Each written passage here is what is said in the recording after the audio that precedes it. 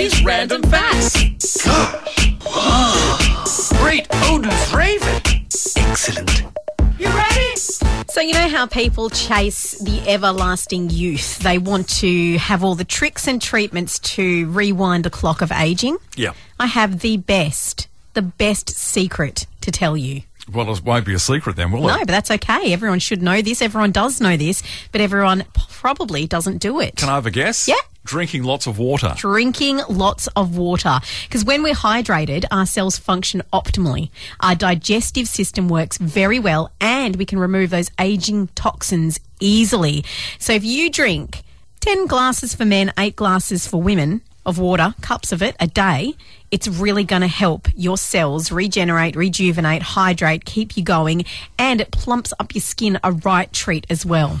So how many litres is that? Well, they reckon 2 litres for women, 2.6 litres for men, but they do say if you can handle it, drink 4 litres of water a day. I could only probably not even cope with drinking 2 because I'm so little. It just goes, I'm just like, that's a lot of water for me. But you know, Jennifer Lawrence, the actress, right?